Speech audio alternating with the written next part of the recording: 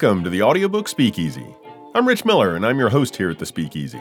This is where you'll meet narrators, coaches, engineers, and other audiobook professionals, as well as some listeners who'll be sharing what they look for in a good audiobook. If you're interested in audiobook production, you've come to the right place.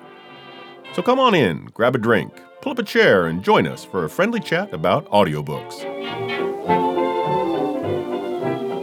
My guests tonight are two audiobook narrators who created a regular meeting for audiobook narrators with the mission to create a safe, confidential space where narrators can support each other through the mental and emotional effects of the work. Will Damron and Reba Buhr, thanks for joining me in the Speakeasy tonight. Yay, we're happy to be here. Thank you for having us. So glad you're here. I'm glad that you reached out. I have been active in the meetings that we will be discussing for, I think, 6 or 8 months now, and I love getting together with people the way that you do. And when you reached out and suggested this, I thought, this is great. What a great way to get the word out about the Narrators Alliance. Yeah, I'm so glad that you do this. I actually wasn't aware of this until other people in our Narrator Alliance mentioned it. I don't go on social media a whole lot, so it was a few people actually in our group that were like, Rich Miller has this thing.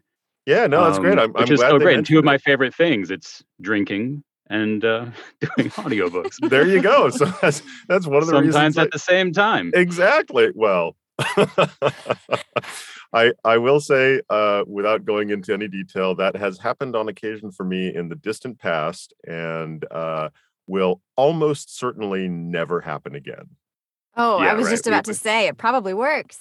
One or two For some, drinks. for yeah, for some books, we're working from Yeah. home.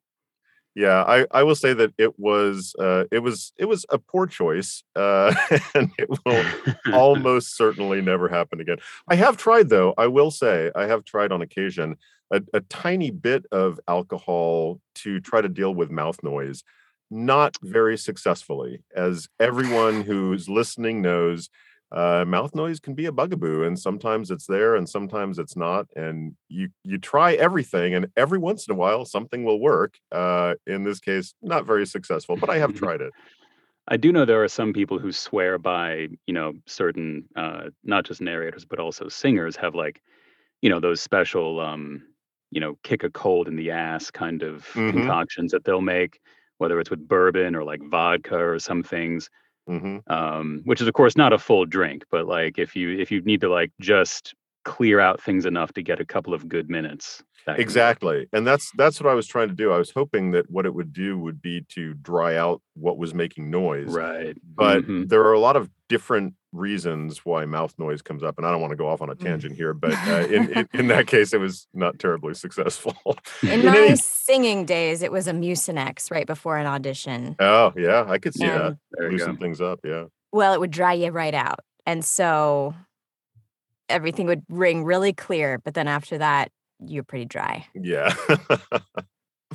All right. Well, so we don't go down the mouth noise rabbit hole, because that can take up hours and hours reading through groups online. Thank you for coming into the Speakeasy, you two. So I'll go one at a time. Will, you're in a Speakeasy. What are you having to drink tonight? I am having a Kentucky Corpse Reviver. You know what that is? Oh, nice. What? Yeah, absolutely. Yeah. All right. So this is it's pretty much equal parts bourbon, Lillet, and any kind of orange liqueur. If you have like a Patron Citronge or like that, it's like the best thing. I don't. I just have good old triple sec and lemon juice. So it's got at least a couple of food groups. It's got my citrus and my bourbon, and it's delicious. It's a nice kind of slightly tart, refreshing bourbon drink. Yeah, no, I am familiar with that one. I skew towards the classic Corpse Reviver number 2, which is essentially what you just described, but with gin instead of bourbon. That's it. But Yeah. but I do need to try that one. I've got a new favorite bourbon drink, Paper Plane, which also has some sweet elements and some citrus. And so I should actually try a Kentucky Corpse Reviver. Haven't had one of those. What kind of bourbon are you using? This Oh, that's a good question. It's a local bourbon here to Atlanta. I think it's Old Fourth Ward Distillery. No kidding. You've I got local think, bourbon. yeah. That's great. That's great. We That's got great. we got local everything here. Yeah. But this particular distillery, I think, anyone from Atlanta listening is going to crucify me. I think they make gin. There's a few local gin ones here. I think these guys also make gin and maybe even vodka as well. But they make this great bourbon that is a higher proof than your normal like 80 proof bourbon, so hmm it'll kick you in the ass. But great for mixing with, especially. Is it a barrel proof or just a little bit higher than 80? I think it's 100 proof. Oh, Is that yeah. barrel proof? No, barrel's usually about 115, 120. Yeah, Um, not quite. Yeah, it's not quite that high. but yeah, 100's a good strong bourbon. One of my favorites is Wild Turkey 101, which is 101 Yes. proof. So, Yeah. well, Yeah, that's good that stuff. sounds great.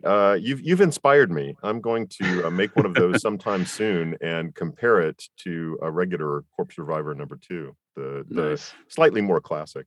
Reba, how about Very you? What good. do you have in the drink tonight? Oh, I wish I could gab with you guys. I am alcohol free. I'm a total teetotaler Ah, because it makes me so sick.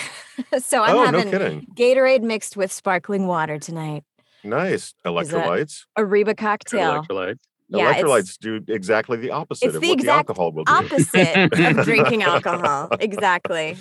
Well, that's good.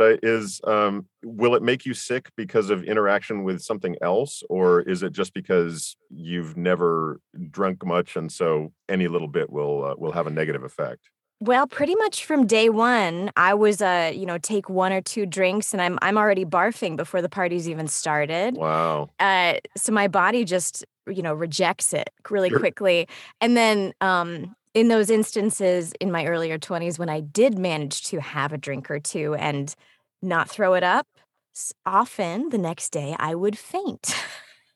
Oh wow. wow. I That's have really fainted in the interesting. sky, and it is not fun. And so I Wow. am done. Yeah, no, I can't blame you. I have not heard of that. I have heard. I remember back in my college days. We need to get into college, Reba. Back in my college days, I had a friend who everybody kind of knew that he was a bodybuilder, and everybody kind of knew that he was taking steroids, and Uh-huh. he wouldn't touch alcohol, and that was the primary reason. He was also Asian, and he had I think there's a term for it, Asian alcohol syndrome Glow, or something like that. Yeah, exactly. which He I would mean, that's the colloquial term. beat red as soon as he Yeah. would have anything to drink. So he would drink, and I know that there are certain medications. I believe that some diabetes medications really make it so that you virtually can't drink any alcohol at Mm. all. But that's really interesting. I have not heard of that as kind of a natural reaction. Good for your body. It's treating you well.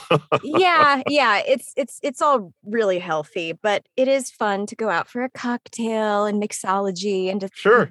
think about the little intricacies of a drink. So I'm Yeah, always asking for mocktails, and very few restaurants have any on the menu. It's too and I bad. think that is a real shame because there are so many, perfectly fine reasons for not drinking.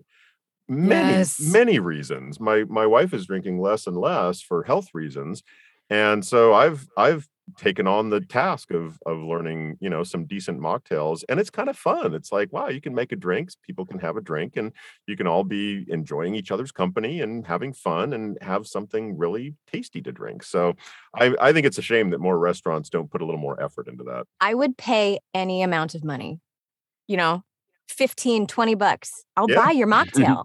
yeah, hmm yeah. So, well, I mean I'm that's part of like the exciting thing too about mixology. Like the most exciting things you're doing are not the alcohol that's going in the drink; it's everything else they're doing with yeah, and it bitters and herbs, and like that's the really cool Mhm. stuff. yeah, it's Mhm. coming up with a surprising and or refreshing and or some other aspect of a drink hmm that might surprise somebody and might make somebody go, "Oh, this is really good." So Yeah. that's what I have found is it's a lot of fun learning all these different things and then coming up with your own. So, well, I am joining you guys with something a drink that I've known about for years, and I rarely have all of the ingredients on hand. And I realized last week I actually have everything right now. So I'm having a Vieux Carré Forgive me. Yeah. I do not Mm-hmm. speak French. Means old square, developed in the 1930s. I'm not sure if it was if it was prohibition or post-prohibition, but developed in New Orleans. And old square refers to the French Quarter. It's kind of a Manhattan on steroids. It's instead of just rye and sweet vermouth, it's rye and cognac and sweet Yep. vermouth and a Yep. little bit of Benedictine, which gives it a nice herbal flavor. It's a little sweeter than I typically drink, but I love it because it's got a whole bunch of different flavors going on. So Mm-hmm. plus some bitters, Peychaud's bitters, some aromatic bitters, and I find it a really interesting drink. So I'm glad I finally had everything on hand. Don't always have cognac, don't always have Benedictine, but when I saw the bottles that I'd bought, I don't know, months ago, I thought, wait a minute, I've got everything. That I sounds just so bought fun. I just bought my first bottle of Benedictine probably a month ago, and Yeah, it's such an interesting liqueur. It it just like is. Yeah, it adds a really interesting element. It's hard for me to describe, but I've started making a few, you know, ones like the Vieux Carré, like old yeah. fashioned classic cocktails with it, and it's a really interesting thing to play with. It's great just on its own in a tiny glass Yeah. as a dessert drink too. Mm-hmm. Yeah. So now that you've tried that, you have to get some B&B. I think I even had yeah, I went on a splurge a few months ago and I opened and then I wasn't drinking for like several weeks or even a month. And then I opened my liquor cabinet. My sister was just visiting in town for Thanksgiving, and I opened my liquor cabinet just to see what was there, and was greeted by all these bottles that I had forgotten that I bought, and was just like, I don't even know where to begin now. I have like a library all of a sudden. That's So I great. think there is some B&B in there somewhere. But Yeah. yeah, So, and if you don't, you can always just make your own. Like this drink has cognac in it. yeah, So, right. It's brandy and Benedictine, right? yeah, That's yeah. yeah, right. So, anyway, well, this is great. Thank you guys for coming in. I'm excited to talk about the Narrators Alliance. Thanks for coming in, whether you are drinking alcohol or not. Cheers. Cheers. Cheers. All right, so let's just get a little bit of background on you two. Will, I believe that you are in. You mentioned Atlanta, Mhm. but I know that you moved not too long ago. So where are you from originally? So originally, I'm from Southern Virginia. I was born in Oregon, but I was raised in Southern Virginia, and went to high school there. Went to college up in Vermont, but then moved to Los Angeles when I was, I think, 25. Man, you're Was there crisscrossing for the country. yeah, man. I couldn't. I was looking for a home, and I found home. Atlanta is really my home. But I was in LA for about 8 years. Met Reba there, Mm-hmm. and that's where I became a narrator. That's where I um, became part of the narrator community. The LA narrator community is a really, really amazing, special community. Um, and yeah, then just in the middle of the pandemic, mid 2020, I moved to Atlanta, That must and have been here I am. fun, moving in the middle of a pandemic. It was, I mean, it was a little stressful, but in a way, the pandemic actually made it a little easier because I had been looking for a home beyond LA for a little while before that. And my eyes were just sort of open, just sort of looking around. And then I started dating this girl who's also a narrator, who y'all may know. Her name is January. She's done a few books. And she had just moved here from New York. And so I came to visit her and just fell in love with this city. I had never thought about it. I certainly never thought of moving back to the South. I thought I had left the South far in the rearview mirror. Um, but just fell in love with this city and just everything. And there's such a strong narrator and also, of course, actor and performance community here. Anyway, but it just really grabbed me and pulled me in. Cool. So moving during the pandemic was just sort of, in a way, it made it easier because there was just nothing left to do in LA. I was just like, well, I know where I want to go. I might as well just go. Like Yeah. there's, Why not? I'll say I'll be back. I can visit people. There's no need to have a big, goodbye party or anything. Just go and make it happen. So Um, were you in you said that you started narrating audiobooks in LA. Were you in LA mhm. for acting reasons?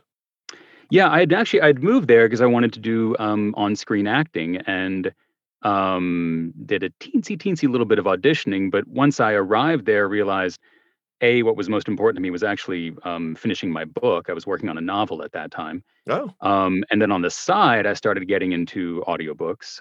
And um, through a combination of some luck and some hard work, audiobooks took off pretty fast for me. So before I knew it, that was my main job.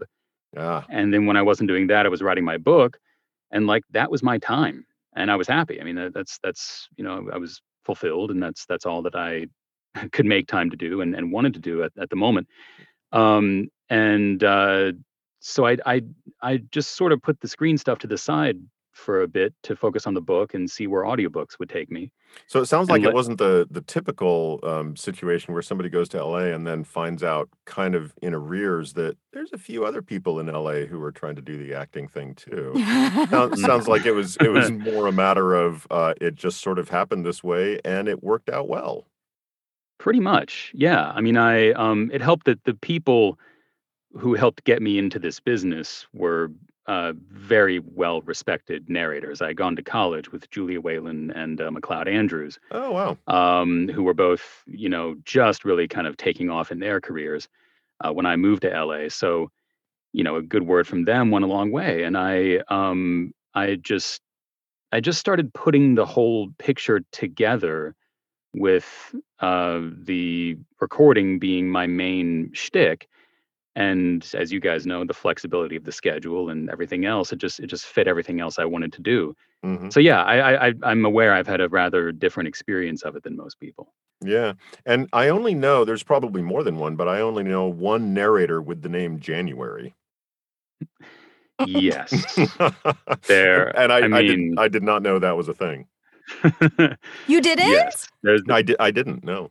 Oh, I guess because Will's not on social that much, but he is on Instagram. They sometimes post coupley pictures. They always have a that's really good true. Halloween costume. Yeah, I'm we're pretty good at that. rarely on Instagram, and I'm trying to get more and more off of social media for Good for you. my own mental health. Yeah, yeah, I So yeah, support no, that. I didn't realize that. I will assume and let the audience know that you were referring to January Lavoie.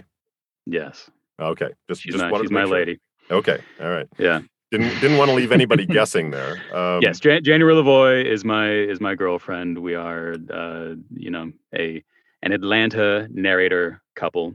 Got We'll be it. moving in together next year. It's awesome. She's Woohoo! great. Okay, Cool. cool. Well, Very, that's yeah. great. Things are going very well. Excellent. So Reba, how did you get into audiobooks? Well, wait a minute. Okay, so first tell me where you're from. From originally Seattle area, Ah. not the city, but unless you're from there, that's irrelevant. Seattle, Washington. I'm not from there, but I actually know the area fairly well. Well, I'm from a very small suburb called Maple Valley. Ooh, I am actually not familiar with Maple I knew Valley. you wouldn't be. No, I got to look that one up now. I've got friends up there. I had family up there, and so I know Bellingham and I don't even remember now, but I am not familiar with Maple Valley.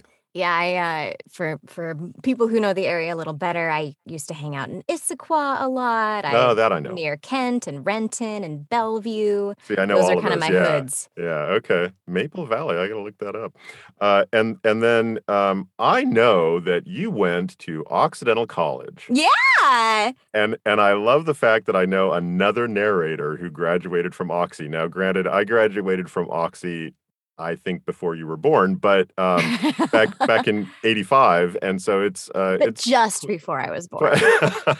so quite a bit earlier. But I do not know of any other narrators who graduated from Oxy. So as soon as I heard that, I'm like, oh my God, this is great. It's such a small school that It I will is, always squeal when somebody tells me they went to Oxy. or even knows of it. So that's great. I would love to get Lisa Kahn at Hachette here in the Speakeasy. But she is so busy every time I've tried. Is It she a hasn't grad? she is. It hasn't worked out.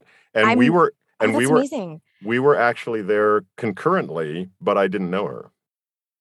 Yeah, So yeah. That I've got there's this really famous voice actress named Ashley Birch who works primarily in video games, and she was there concurrently with me, but I don't know her either. yeah, it's And funny. You think such a small school. I think that it was a little bit larger when you were there. When I was there, each incoming class was 425, which would make you think that the total population was 1,700, but it wasn't because people would transfer out. So at any one time, the total population of the school was only about 1,500. Same, 15. No kidding. So Yeah. I know that they increased the incoming classes, but maybe it was after you graduated. Well, they had just Um, built this huge brand new dorm that I got to move into like halfway through mm, my junior year. So they probably immediately started getting bigger classes right after. yeah, Yeah. yeah. So anyway, it's I'm sure that everybody listening is bored to tears, but I'm thrilled that I know another narrator who went to Oxy. So you went to Oxy. What did you do there? So I was a little musical theater Broadway baby, and that's Ah. all I wanted to do in the world. I ended up going to Oxy because I that's a very long story. Why didn't I audition for a conservatory program? Well, I had a boyfriend in high school that I thought I was going to marry, which is stupid. And so I Not always, not always. only applied to Western Washington University, which is in Bellingham, and two other schools, Oberlin and Occidental, that my mom made me apply to because she was like, come on, just have some backups. And I was like, I don't need it. I'm marrying Tyler. As soon That's as I so realized funny. how fun it would be to go to a school I actually wanted to go to, I dumped Tyler. And then I was left with just Oberlin and Oxy, and I didn't get into Oberlin. So, That is so funny because I was also semi-forced into applying to Oxy, and I tell people the older I get, the more I love my Oxy experience. I was not very happy there, which had nothing to do with the school. It was all about where I was in my life and in my head, and the older I get, the more I realize what an absolutely phenomenal experience it was going to that college and how much it has helped me in so many different ways in my life. So it's interesting to hear that you applied there just because you sort of had to. and the brochure was so cute. So, Oh yeah, they were they were great on marketing even back then. I could not think of loving a school experience more, though. I loved it so, so much. And I I double majored in classical voice and theater because musical theater wasn't a program there. And I wanted to keep singing and I wanted to keep acting. So I did a double major and I did a lot of like soprano stuff in the music department. And then we did plays in the theater department. And it was a lot of work. But by the time I finished, I was dating my now husband. So I didn't end up moving to New York like I thought I would. I stayed here and started doing musical theater out here. and was he at Oxy as well? He was, Oh yeah. my God, so We're a you're a total statistic. statistic. So am I. So am I. My wife and I both went to Oxy, but we didn't go concurrently. I didn't meet her because Same. when I was graduating from Oxy, she was graduating from junior high. So it would have been kind of inappropriate. But Yeah. Yeah. I was a senior in high school when he graduated Oxy, but he kept coming to the college parties. That's how I met him. that is so funny. My wife and I met at an alumni happy hour. So I It love it worked. because It worked. Oxy has a really high statistic. I don't remember what it is off the top of my head, We all but marry each other. We all yeah, do. it's really funny. So again, I don't want to bore everybody, but that's great. So you did a lot of theater stuff, singing, using your voice at Oxy. When did you get into Hmm. audiobooks? So, somebody introduced me to the world of dubbing, and he was a Tai Chi teacher at Oxy and a good friend of mine outside of school. And he was a director for dubbing projects. So I did a job with him just to try it out, and I loved it. And I couldn't believe how much money I could make as a, Mm, when I yeah, was 21, any amount of money seemed amazing. And sure. doing a musical in town, I mean, you'd be lucky if they gave you $30 after each show. Yeah. So I was like, I've got to pursue this because it draws on all the skills I already have. So I bought a Hmm. microphone and then I have my Rode NT1A microphone. I still have mine. It's a baby's first microphone. Yep. And I was like, what else can I do with this? And I happened to be working at Disneyland in the Aladdin show. And a friend of mine was on an Audible contract from back in the day, one of those exhausting do like in a month Like or 15 finished hours a yeah, week. 15 Kinda, finished hours yeah, a week, right. and we'll give you $20,000. And once again, I was like, that's crazy money. I'll do any amount of work to earn that amount of money back then. And so he told me about ACX. I wasn't ready for an Audible contract yet because I'd never done a book. So I auditioned for a children's book on ACX, and I did that, and I taught myself through trial and error how to narrate an audiobook. And so my first several books, because I had no training, no guidance, no mentorship, were so bad. I mean, I even had to figure out like, oh, you have to separate each chapter and upload the individual chapters rather than just record all the way through and stop when you feel like it. Right. Um, so my entry, and that was a golden age for audiobooks. Like if you were willing to do audiobooks back then, because Audible was just starting and they needed content so badly, you could stumble into it with no skills whatsoever and you'd Oh, get yeah. work. And it's Yep. different now. ACX is not the plentiful uh, ground that it used to be. Well, And scams are plentiful, there but were no scams on there back then. no, I know. I started a little bit after that on ACX, but I mean, I assume you're talking about 2012 timeframe. Exactly. Yeah, I was 2014. There weren't many scams back then either. I know that it's very different now. I still think that it's a perfectly fine platform. You just have to be very, very wary of what you're looking at. I wouldn't have known a scam back then if I saw one. So thank God Yeah. I didn't deal with that. And it took Yeah. me several books before I finally realized that there was a community that did this work. hmm And I remember going to my first union audiobook narrator meeting where I finally realized, oh, we have people who do this, who talk to each other about it. We have a conference we go to every year. This is how you get a publisher job. I remember seeing Will at my very first meeting, actually. That must have been one of his first, too. I remember that, yeah. hmm So you mentioned union. So were you already a member of SAG-AFTRA because of any other work that you had done?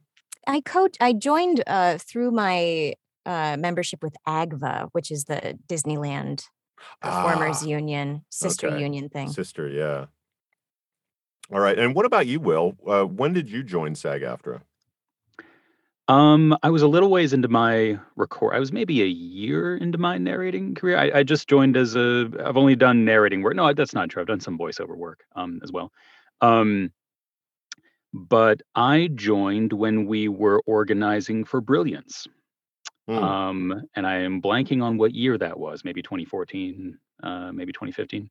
Not part of the history Um, I'm familiar with. Can't help you. Sorry. yeah. But I mean, Brilliance. If anyone who's listening knows, Brilliance is a big producer out of Michigan, Grand Haven, Michigan, of all places. And I'd done my first couple of books for them. Ah. So I had kind of a connection there. There was a casting director there who's since retired, who hired me for my first couple books, partly because she loved hiring people from the college that I went to, where those other narrators who I'd mentioned had also gone. And So we had this kind of where was that? We don't want to, Reba and I don't want to take the entire Yeah, your conversation college no, is into it's probably fine. good, honesty. too. Yeah. I mean, it's fine. Yeah, we went to Middlebury up in Vermont. Oh, Oh, I've heard of yes. that. I have a Yeah. friend who went to Middlebury as well. Yeah. Yeah, I've heard of it. So yeah. way in the You're good. wilds, in the frozen tundra of Vermont. Um, but yeah, so that's how I got in. Was that there was, we were organizing to get Brilliance organized. It was not a union signatory back then.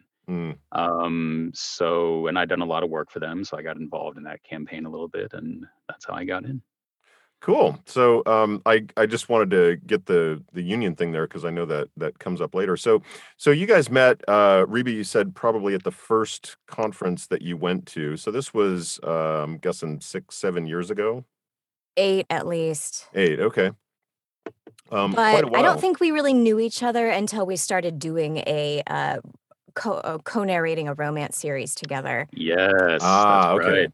Got That's to kind know of each how other. I've made most of my audiobook friends up until Narrator Alliance. And now I can make friends without co-narrating a book with them, which has been awesome.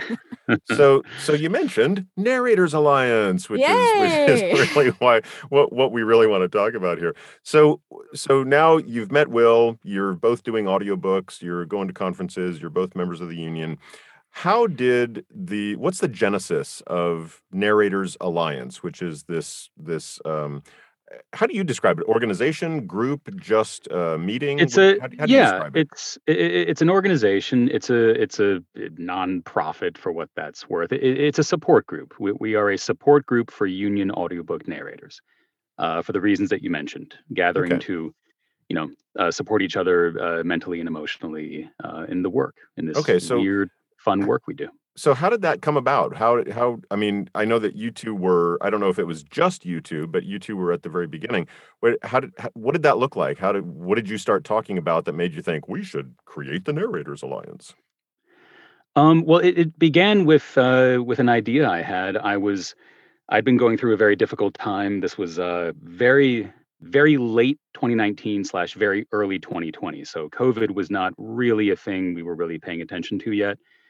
And I had a number of experiences that had led me to a point where I realized I needed something else in this community. I had developed a way of working that was very I almost said productive, but it wasn't really productive in that I did a lot of audiobooks. I've been doing this for 8 years and I've narrated almost 600 Oh audiobooks. my God. Wow. So that pace of work, I mean, yeah, you get that kind of response, but also like, That's but grueling. but it's Yeah, but no. it's also kind of insane. Mhm.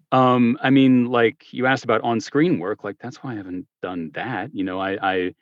And that's fine. I mean, I'm happy for this work, and I do love this work, but I got subsumed into this work and created some very unhealthy habits for myself that I was not honest with myself or anyone else about. And it contributed to the decline of some personal relationships. I went through a divorce.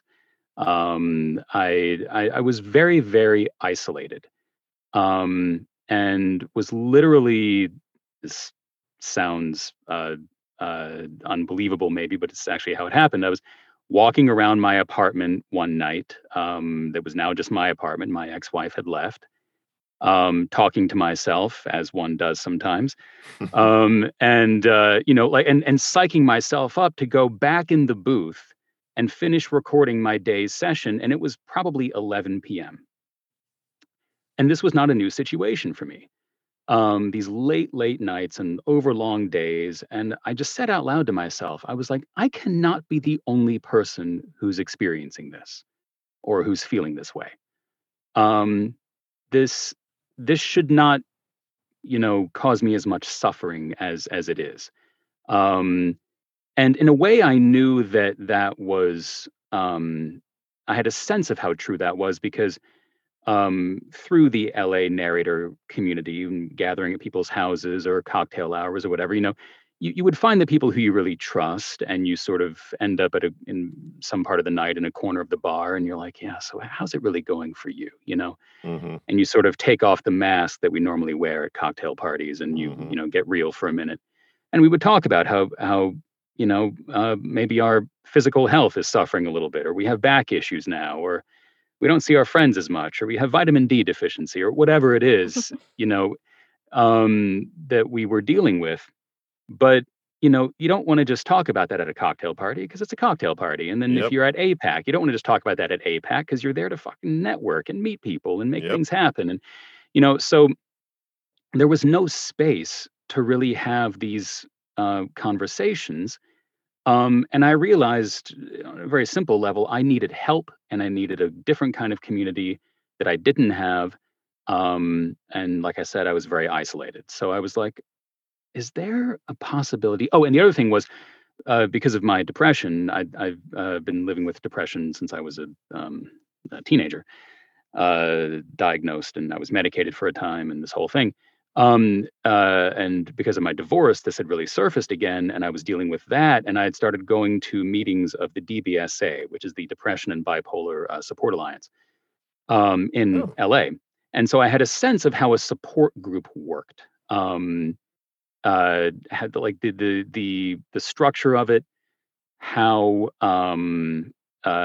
how it's led, the responsibilities of various people, and I was just sort of like, what if there was a group where we had sort of a structure kind of like that, but looser, and like an organized format whereby we narrators could just get real with each other and share the things that I was talking about and feeling, and that I knew deep down I was not the only person feeling Sure. Yeah. or experiencing. So that January, early 2020, at our next SAG meeting in Los Angeles, I got up in front of the group and I was like, "Hey, I want to start this group. It's just an idea right now, but if I did this and got this going, would anyone be interested?" Tons of people, gave me their name and email that night. Reba was among them, um, and took me a while to get together, what I wanted to do, and even sort of start to get a meeting together. Meanwhile, COVID was becoming a thing, and Mm. so what happened then was um, we set up this first meeting. Anyone who would sort of respond to the email as I sort of got people's addresses together. We set up this first meeting at my apartment in North Hollywood for early March 2020. Uh, and this was literally the same week that those basketball games were canceled, and Trump started that travel ban against people coming in from, I think, Europe. Like it was Mhm. all happening that week. Yeah. And we had maybe like 20 people who were going to come to this meeting, and I think, Reba, you can help me, I think only like 5 or 6 Yeah. showed up. Yeah. Which, of course, was smart, but at the time, I wasn't paying that much attention.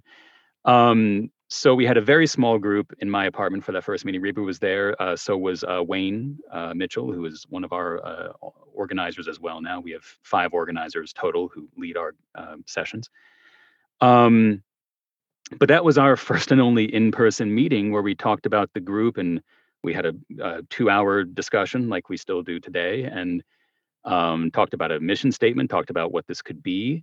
We were very, very firm that we would never meet online. We would only meet in person because, damn it, that's important. COVID And ruins then, oh my everything. God, so funny now. And then we dispersed, and then things really began to shut down. So Reba, let me ask you, why did Hmm. this resonate with you? Why is it that you saw something from Will and you said, I'm definitely interested in participating in what it is that he's interested in starting? So, for the past, I would say about 7 years, I've been kind of brewing this mental health advocate alter ego. I have panic disorder and generalized anxiety disorder. So, my mental health has been very, very bad at certain points in my young adult life, and I have worked on it so hard. It's become such a big part of who I am, uh, growing and improving and being in therapy and taking medication. All those things are part of my story. And so I started writing this book. First, I had a blog. Then I started writing a book, and I've always been trying to like create this generative piece where I pass on all of this stuff I've learned to other young people who are dealing with panic and anxiety. So I hadn't birthed any of those things yet, but when Will said, I want to find a way to sort of combine being a narrator with working on our mental health, I was like, yes, those are my two things. Um, I also uh, just find the work of being a narrator really, really sad. It's somebody who grew up doing plays and got into acting because I love the community of being in a show with people. Ah, When yeah, you no, that lock makes me in sense. a box by myself, I get miserable. And Yeah. I love the steady work. I love the flexibility of the work. I love the union status of the work, but I hate doing the work. Totally understand. When you said that at first, I was thinking sad, but as soon as you contrasted it with theater, because I've done theater, half of theater is holy shit, I get to go to the theater and I'm working with all these people and I'm bouncing off these people and I The get to collaboration. interact with you. Yeah, the collaboration, the real time collaboration. Mm-hmm. Yeah. And it's like if they change something, I have to go with it. I've got to, be on my game. I've got to be listening the whole time. And yes, this is acting and it is so incredibly different. It just energizes me in a way that reading a book does not. And Hmm. I've always felt like, when you go to a narrator thing, people talk, oh, when I just get so swept up in the work and it just fills me so much. And I'm like, I'm never there. I never feel that way. So to be able to talk to other people about the work was the first time anybody's ever offered me that, ever. So I was like, yeah, I want to come to that. That's great. That's great. No, I can totally hear that. So at that point, you were both already union members. How is it that once the ball started rolling, and so this isn't really all that long ago. This is only a year and a half ago. How is it that you thought we're going to make this a union thing where it's only for union narrators? Mm. Well, that was something that almost kind of became a given the more that sort of initial group that met at my place. And then in following months, as we sort of stumbled our way through, hey guys, so we had this thing. Now I guess let's meet on Zoom. I know we said we wouldn't, but like, let's just try it. I didn't even know what Zoom was at this point. Let's just stay in touch. We had a couple of kind of like less formal meetings in the months that followed that. But that just kind of became a theme that as we talked about who do we want to extend this to?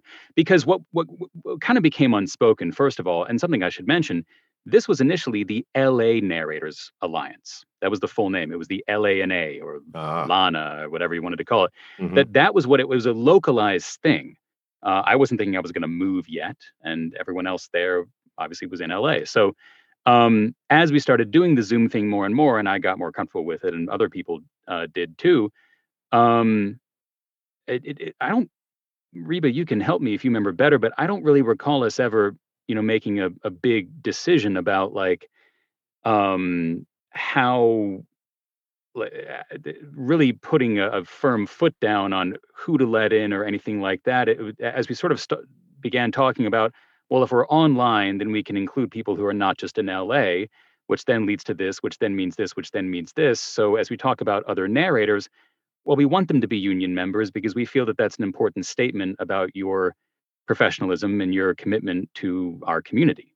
Yeah, I was kind of guessing that part of it was simply union membership means something, and most people who are union members are big union supporters. I know that for years I was thinking about it. It was always in the back of my head, thinking from my earliest days of voiceover back 20 years ago, it was always in the back of my head as I am, in general, a union supporter.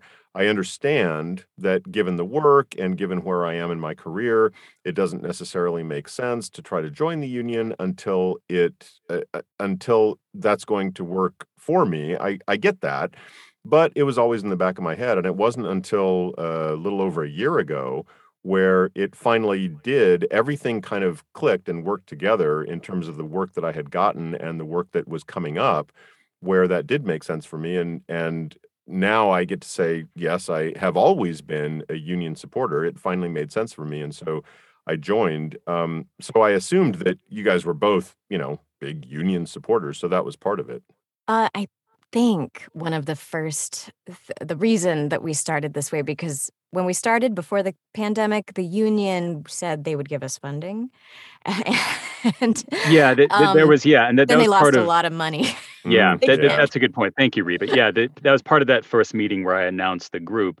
There was a lot of support initially from our union leader, Jane Love and Rich Hmm. Larkin, Sure. who were very enthusiastic about this idea. They actually connected me to people who had union members, not narrators, but other union members in DC who had started a group after one of their colleagues there had died by suicide a few years ago.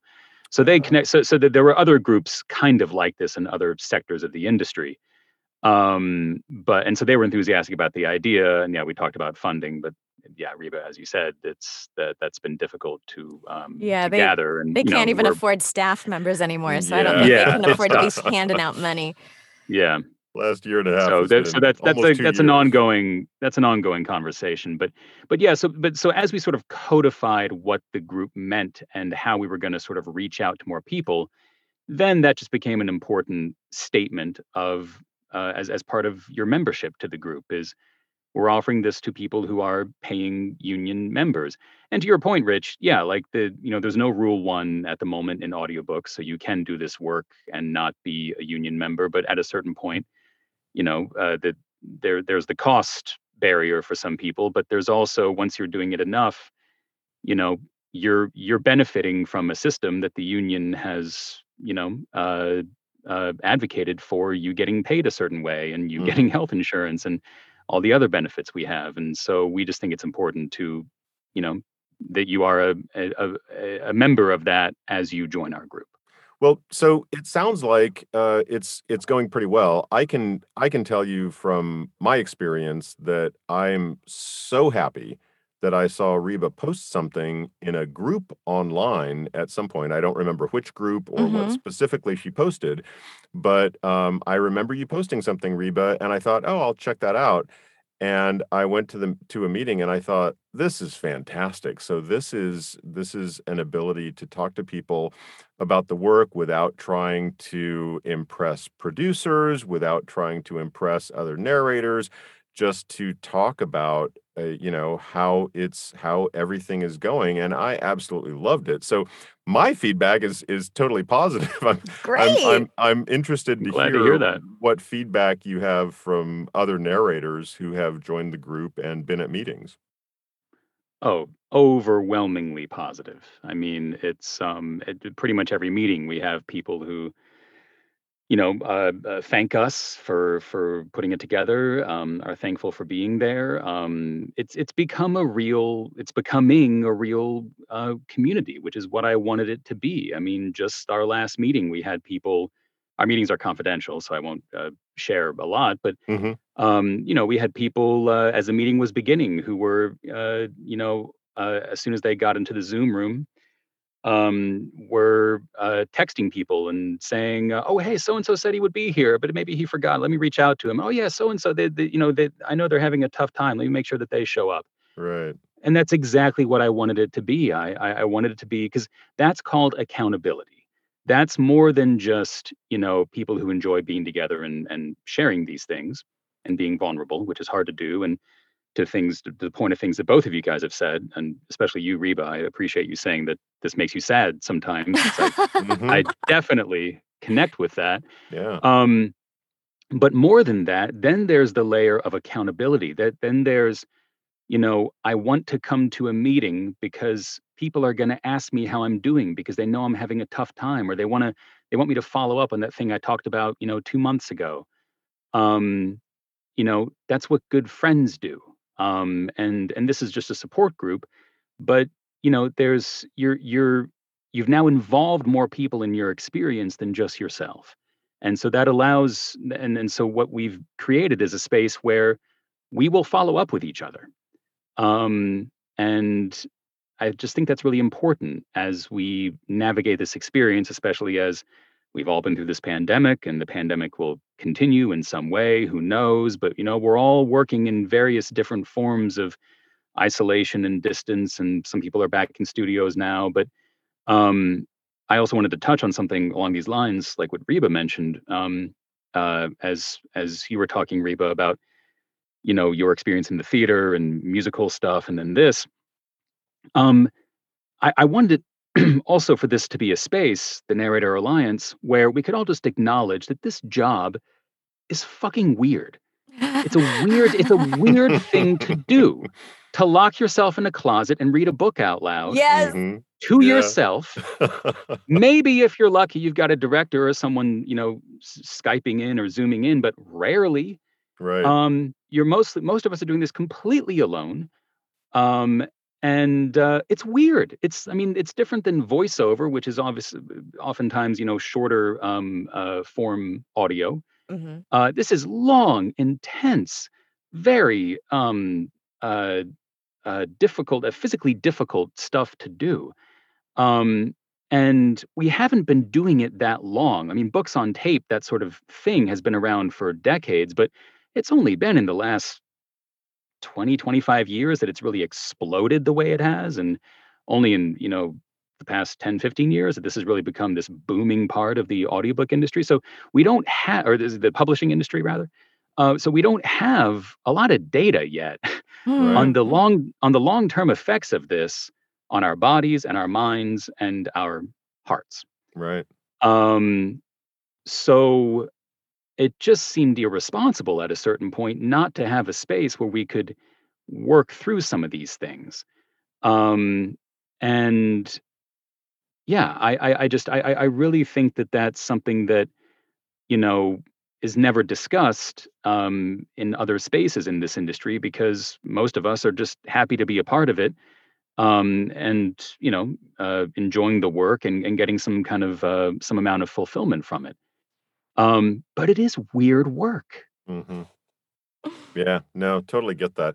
And I will also say, without going into details, because I know that everything in the meetings is confidential, that it's not just a matter of, you know, not everything has to be heavy. And No. there was a situation that Yes, came up in yes, very true. in the last meeting in the small group that I was in, where somebody said, "Well, I know that this isn't about networking. It's not about trying to get work. It's not about that aspect of the work. But I'm really frustrated because I'm trying to do this one thing." And I've tried to get a hold of this person. He actually didn't mention the company name or the person initially, and we're like, "No, who are you talking about? You know, it's all confidential."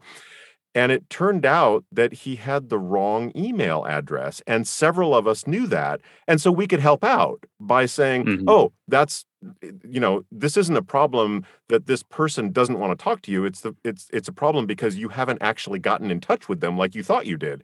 And so some of it is also just sort of I don't want to say mundane because it was important to this person, but it's the kind of thing where it's not all, the deep heavy stuff. It's also just, understanding what helping people go through what they're going through in the work that they're doing, even in the small things.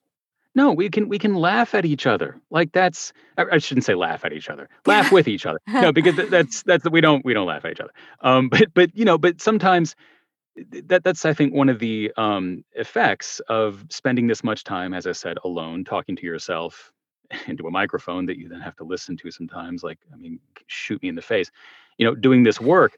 That sometimes the effect of that is that you take yourself very seriously. I am guilty of this far too often, and the best way to ameliorate that is show up in a group and you can share these things. And sometimes, I don't know about you, you two guys, I always leave feeling lighter after these meetings because I don't take myself as seriously.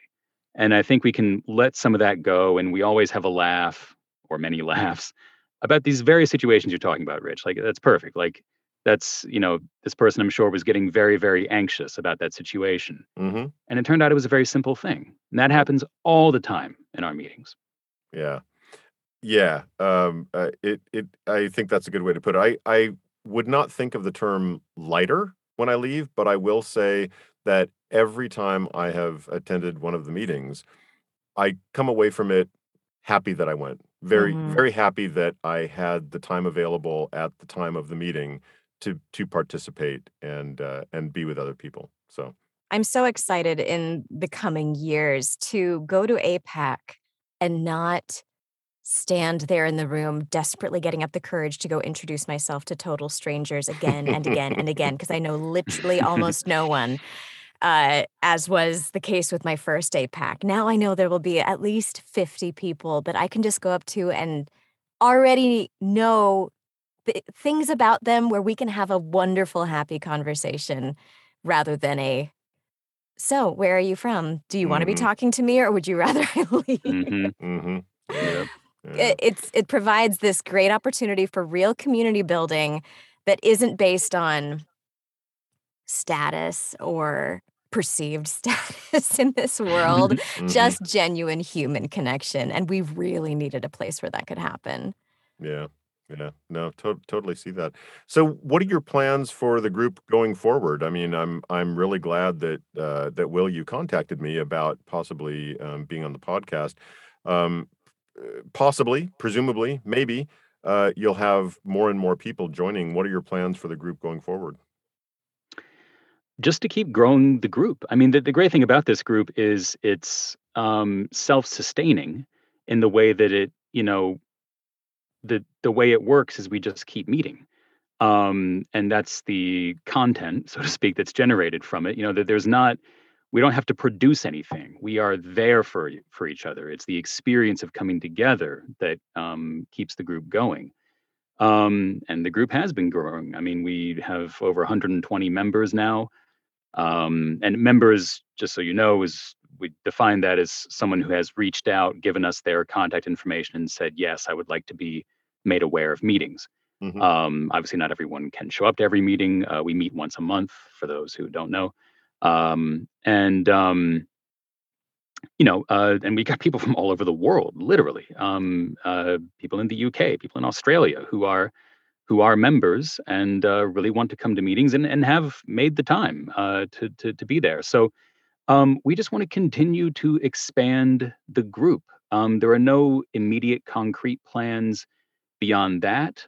I would like to see a group that more reflects the true diversity of our narrator community, and we're working on that. The Because the narrator community at large is a remarkably diverse, beautiful group of people that I think news and sort of the trust in the idea of our group has not reached all those people yet, and so we're just sort of working on getting the word out. Um, but that's most of it. What do you think, Reba? Yeah, I think that with COVID and the ever-changing situation, it's hard to know if in-person things could maybe happen in the Yeah, future. that's a good point. We It's have a talked it's about a that. real Yeah, bummer to think if we had an in-person event in LA, we wouldn't have all of these wonderful friends that we've been seeing on Zoom all over the country. So it's kind of like I wouldn't wanna do anything without my friends in Atlanta and Colorado and Utah now, but, perhaps parties, maybe things at APAC where we, have a table or get people together. There was a time when we really dreamed of bringing in, mental health professionals every once in a while, but that does cost money that we don't have. So Sure. Yeah. yeah, I'm glad you mentioned that because we did identify at least one person we really liked, and once the funding is there, because we want to of course honor that person's time. Once the funding is there, that is a thing that we will look into doing. But I'm glad you mentioned that. Yeah, like getting together in person, we keep sort of flirting with that idea and talking about it, and people can of course do that on their own, and some people have. I've gathered with a few people here in Atlanta. Um, but yeah, like I could totally see us, yeah, like hosting a thing at APAC in the future, something like that. Mhm. Um, that would be a great idea. That would be Yeah. cool. I'd be happy to participate once APEC gets in person again. Right, not Yeah, this yeah, year, exactly, not right, 2022, but maybe right, 2023. Yeah. exactly. Yeah, who knows where the world will be at that point. Well, this is fantastic. I'm so glad that that I could help get the word out about the Narrators Alliance. Where can people find information about the Narrators Alliance online? The best way is to go to our website, which is narratoralliance.org. And that is also our email address. It's narratoralliance@gmail.com. But all that info is on the website. Just go to narratoralliance.org. You'll see all the information about how we gather and who's eligible and how to reach out to us. We also have handy dandy bios of all of our organizers, which I do want to give a shout out. It's me and Reba, and also Rhett Samuel Price and Patria Burchard and Wayne Mitchell. The five of us are the organizers for all of our meetings, and we facilitate the discussions in those meetings. And you all do a Yeah, that's fantastic job, if I may say. Oh, we thanks, all know Rhett's man. the Appreciate favorite, but that. yes, thank you. Yeah, I've been in Rhett's group a couple of times. He is fantastic as He's a wonderful. moderator, as keeping things on track and, not going too far afield, and at the same time making sure everybody has a chance to speak. I love that about the meetings that I've been to is that I've missed a few, but uh, that one of the points is that everybody needs to have an opportunity to speak, and when that person is speaking, let's not interrupt. This isn't just a free for all sitting in a bar like here in a speakeasy. This is we want to give people a chance to speak, and then whatever feedback they're looking for, let's go ahead and do that. But make sure everybody has a chance to speak if they want to, and if they don't, that's fine as well. So I love the fact that everybody is on board in the small groups that I've been in. All of the different facilitators have been very good at making sure that happens. Good. Thank I'm you. I'm glad to hear that. Yeah, It's our and job. again, that's that's our job, and that's also that's where that structure comes in that I talked about because we try to, thread the needle between, some things need to be structured, like you said, or else people might not get a chance to speak, and people need to feel comfortable in a structure to then be able to, um, you know, uh, share and let go the way that they, to whatever extent that they want to. You have to have some structure to allow for that, but you also need to be flexible enough to allow things to just unfold. Hmm. Yeah. Um, so I'm glad that that works. Yeah, well, it has for me. I've been very impressed in the different small groups that I've been in. Um, so, well, that's great. Thank you both so much for coming in. I'm so glad that you could make it. I'm glad you reached out and that we could bring this to more narrators' attention. Thank you so much for having us, Rich. I'm so glad that you do this. I think this is such a great idea. I love this podcast. And thank you for having us on. It was a Sure, pleasure. Yes, and Reba, one of these days, if we ever do get a chance to meet in person, we can go off someplace for an hour and talk about Oxy, and then I we would won't bore love everybody else. that. I love that place so much more now that the older I get, and so I always love talking about it. I'm actually the secretary now for my class, Good and for so I you. do the class notes section. And I love staying in touch with people who I knew back then, and I appreciate it so much more now than I did at the time. So it was great having you guys in. Thank you so much for coming in.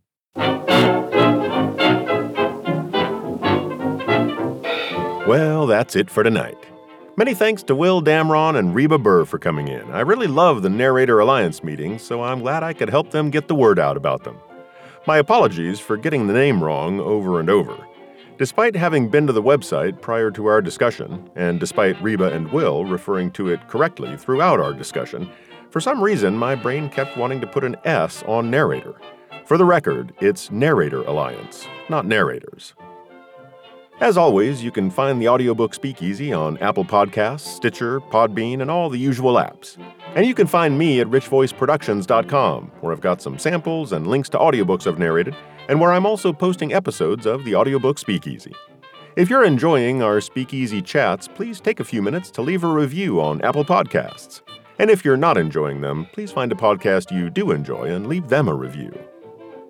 If you think this show is educational, entertaining, or valuable simply because it gives you an excuse to sit down and enjoy a cocktail in an otherwise hectic day, I'd really appreciate it if you'd add a buck or two to the tip jar. You can make a per-episode donation by signing up at patreon.com/audiobookspeakeasy, or you can make a one-time donation by visiting paypal.me/audiobookspeakeasy. Any financial support is greatly appreciated as it helps me keep the lights on here in the Speakeasy. Until we see you here in the Speakeasy again, I hope you can find some time to enjoy an audiobook. Cheers!